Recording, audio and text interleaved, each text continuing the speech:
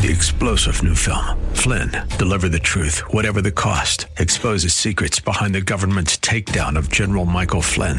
Flynn knew what the intel world had been up to. He ordered the first audit of the use of contractors. This set off alarm bells. He told the truth. He was the most dangerous person for Donald Trump to hire. They had to get rid of Flynn. Flynn, deliver the truth, whatever the cost. Available now. Watch it today. Go to salemnow.com. salemnow.com.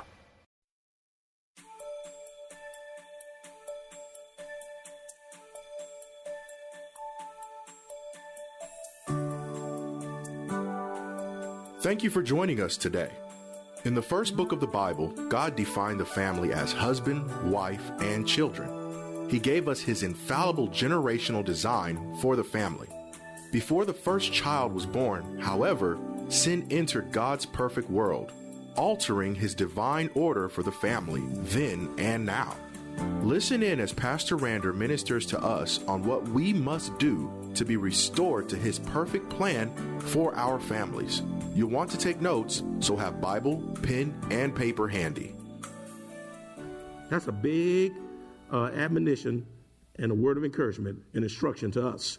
But grow in the grace and knowledge of our Lord and Savior Jesus Christ. The Lord does not want us regressing or being stagnant in our walk with the Lord, but rather he desires that we would grow. Say grow. He desires that we would pursue Christian maturity. See, he don't want you immature and still a little baby right here whining over petty stuff. And he wants you to have an ever deepening knowledge in Christ. He wants you to deepen your knowledge in Christ. So the Lord desires that you would grow, pursue Christian maturity, and deepen your knowledge in Christ. You must put yourself in position to grow through personal Bible study. That's your own quiet time in your house, during your lunchtime, sitting on the couch somewhere, that place where you have no distractions, studying the Word of God, personal Bible study in God's Word.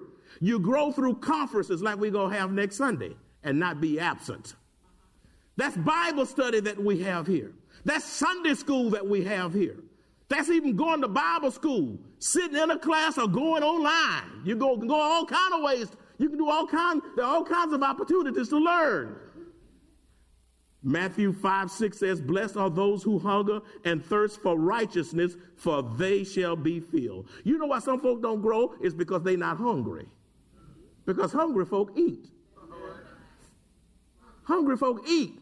That's why everybody can't stay at this church. And God only draws those who are supposed to be here, because I'm not serving you dessert, because I don't care about your feelings.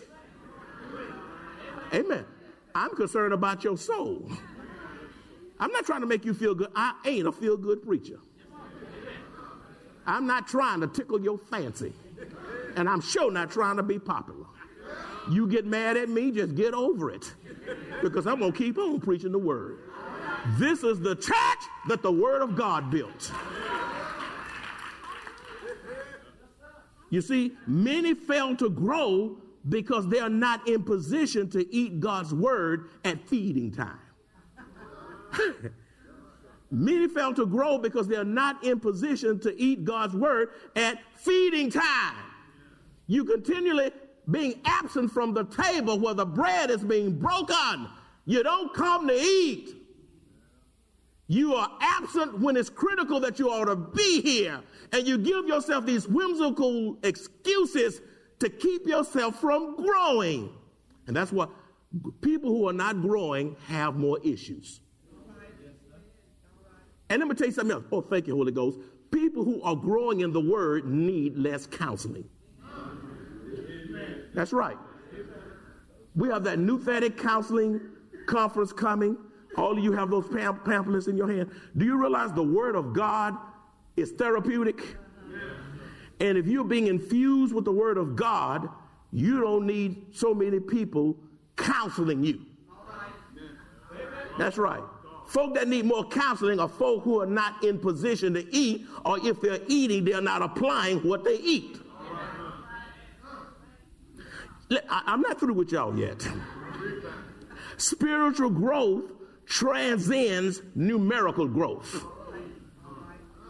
Now, a lot of folk get excited about big churches, thousands of members. Listen, you can get a crowd to a fight. You can play basketball and get a crowd. You can play a college bowl game and get a crowd. Huh? Some of y'all going to crowd out houses at these playoff games. Crowds don't impress God. You can have a crowd but not be healthy. Spiritual growth transcends numerical growth. Growing in numbers numerically is good, but what is far better is that we grow healthy, that we grow in spiritual depth, that we grow in substance, and that we grow in vitality.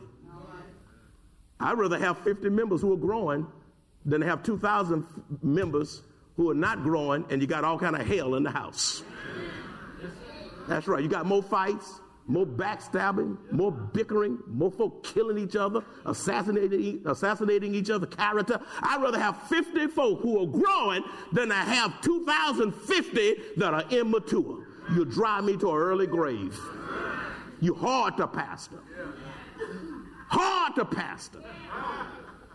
Unbiblical folk are hard to pastor.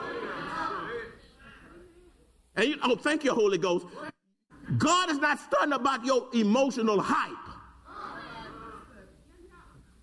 How you jump and how loud you holler. And you amen, pastor. I like amens. But if you're not going to do that after the amen, be quiet. You see, the worst thing you can have is a house full of emotional devils. They're just emotional. They shout on out. Don't give, don't offer, don't serve. Woo! Just shouting all over the place. God is not concerned about how you shout. He's more concerned about how you walk when you land.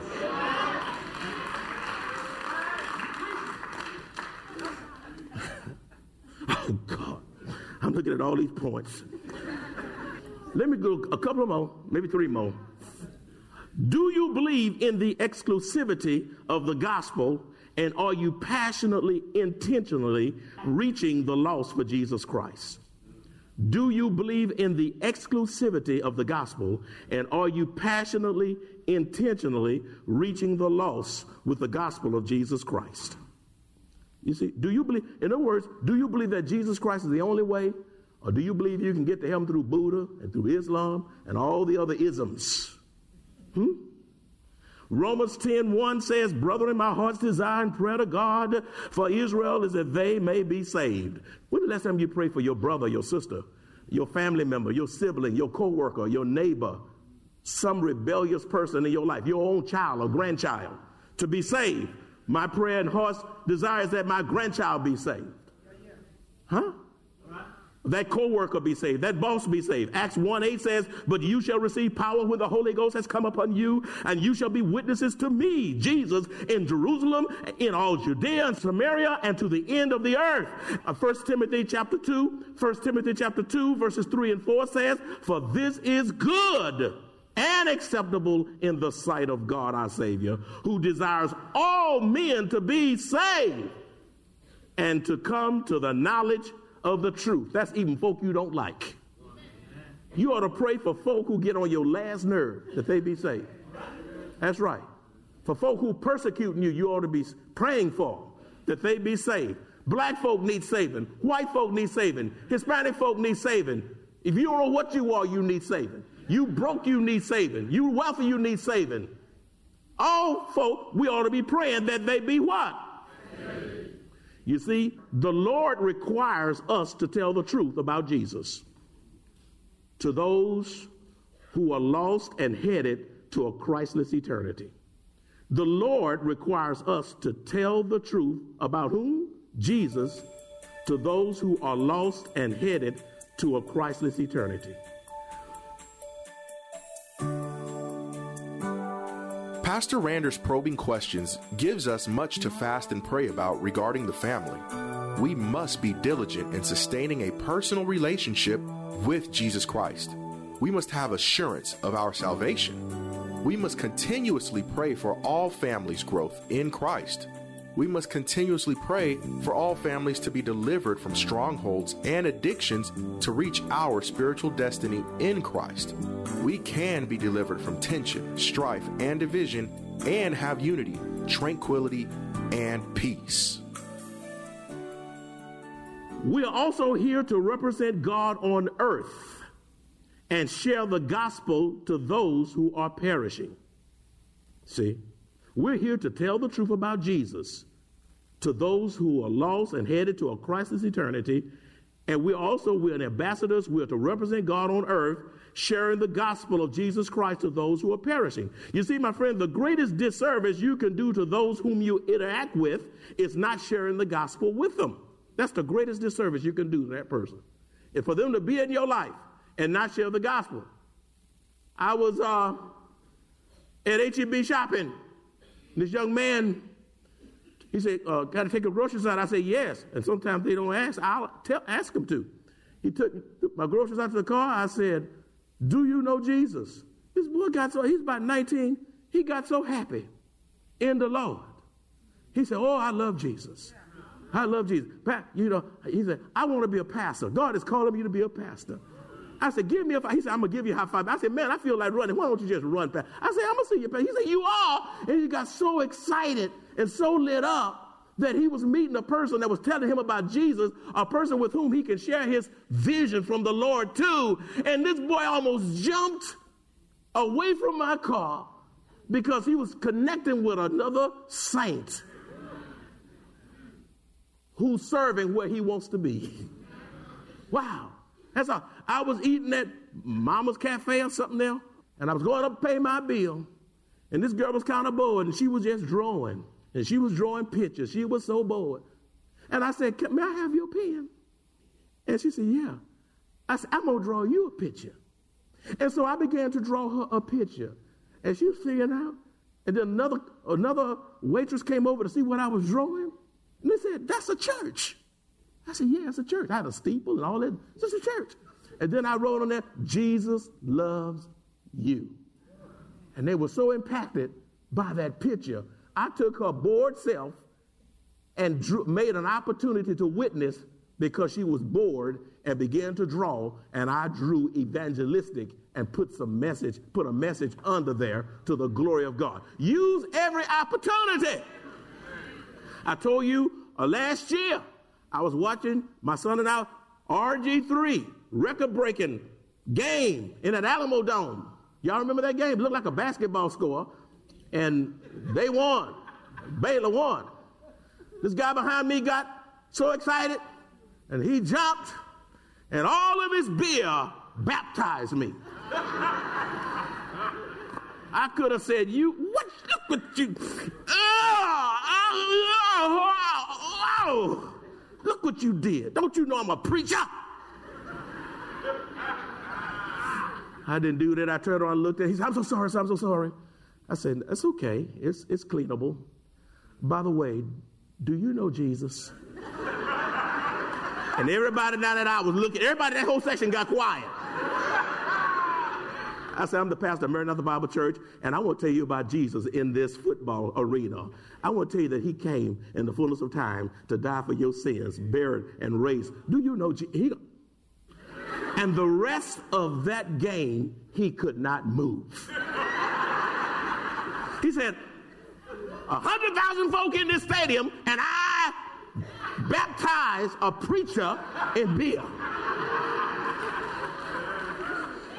Now, y'all get so mad at what folk do to you that you can't be a witness. God is testing your maturity, and he's going to see if you're going to use that incident to glorify him and bear witness instead of getting all bent out of shape as to what he or she did to you. And you miss your God moment, and you're flunking it. You see, the gospel is exclusive in that Jesus is the only way to heaven. In a world that says there are many ways to God. John 14:6 says, Jesus said to him, I am the way, the truth, and life. No one comes to the Father except through me. Jesus is the only way, friends.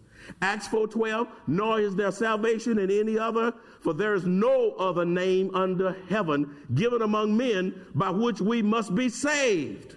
No other name except the name of who? Jesus.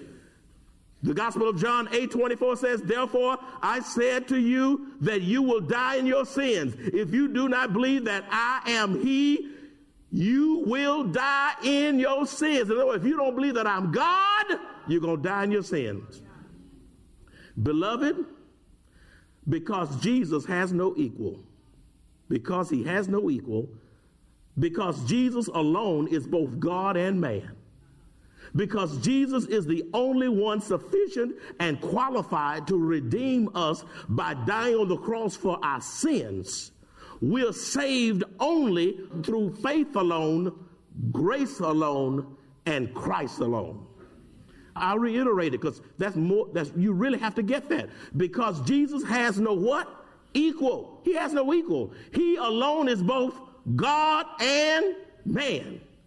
He is the only one sufficient and qualified to redeem us by dying on the cross for our sins. He's the only one. There will never be another redeemer. We're saved only through faith alone, saved only through grace alone, saved only through Christ alone. The gospel of Jesus Christ is the only hope for America. The gospel of Jesus Christ is the only hope for America. We do not need more church programs. We do not need prosperity, feel-good preaching. We do not need more psychology. We do not need more self-help programs. We do not need more rehabs. We do not need more prisons. We got a whole lot of prisons, but America's still going to hell in droves. We do not need more self-enhancing medical procedures. We do not need more laws passed by Congress. What America needs is the glorious good news of Jesus Christ. He saves from the guttermost to the uttermost. You listen, sinners don't need rehabbing, they need saving. They need transforming. They need to be transformed by the glory of Almighty God. 2 more and I'll be done.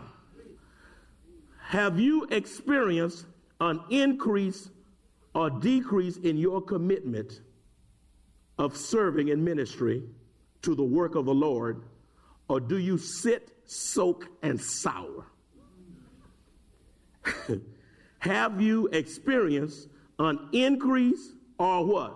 Decrease in your commitment of serving in ministry to the work of the Lord, or do you sit comfortably in that seat to sit, soak, and sour? Joshua 22:5 says, but take careful heed to do the commandments and the law which Moses, the servant of the Lord, commanded you, to love the Lord your God, to walk in all his ways, and to keep his commandments, to hold fast to him, and to serve him with all your heart, with all your soul. John 9:4 says, I must work the works of him that sent me while it is day. The night is coming when no one can work. 1 Corinthians 15:18 says, therefore, my beloved brethren, be steadfast, immovable, always abounding in the work of the Lord, knowing that your labor, your work, is not in vain in the Lord. My friends, the work of God is too great, and people have too many needs for you not to be serving in ministry. That's everybody in here that's a member of this church. I just said the work of God is too what? Great. And the people right in this church, visitors and members alike, they have too many needs for us to not be serving in ministry. You see, the Lord has given us the gift of a brand new year. He's given us the gift of a brand new year for us to give him the best of our service to him. Jesus served unto death and expect us to do likewise. Mark 10:45 says, for even the Son of Man did not come to be served, but to serve. Many of you come to serve, many of you come to be served and don't serve. That's antithetical to the ministry of Jesus. For Mark 10:45 says, for even the Son of Man did not come to be served, but to serve and to give his life a ransom for many. You say you love God. Where is your service? All these tables are right here to sign up after the benediction for you to look around and ask God to prayerfully convict you to a ministry. And if you can walk out of here and don't sign up, that's indicative of your spiritual life. How sad it is.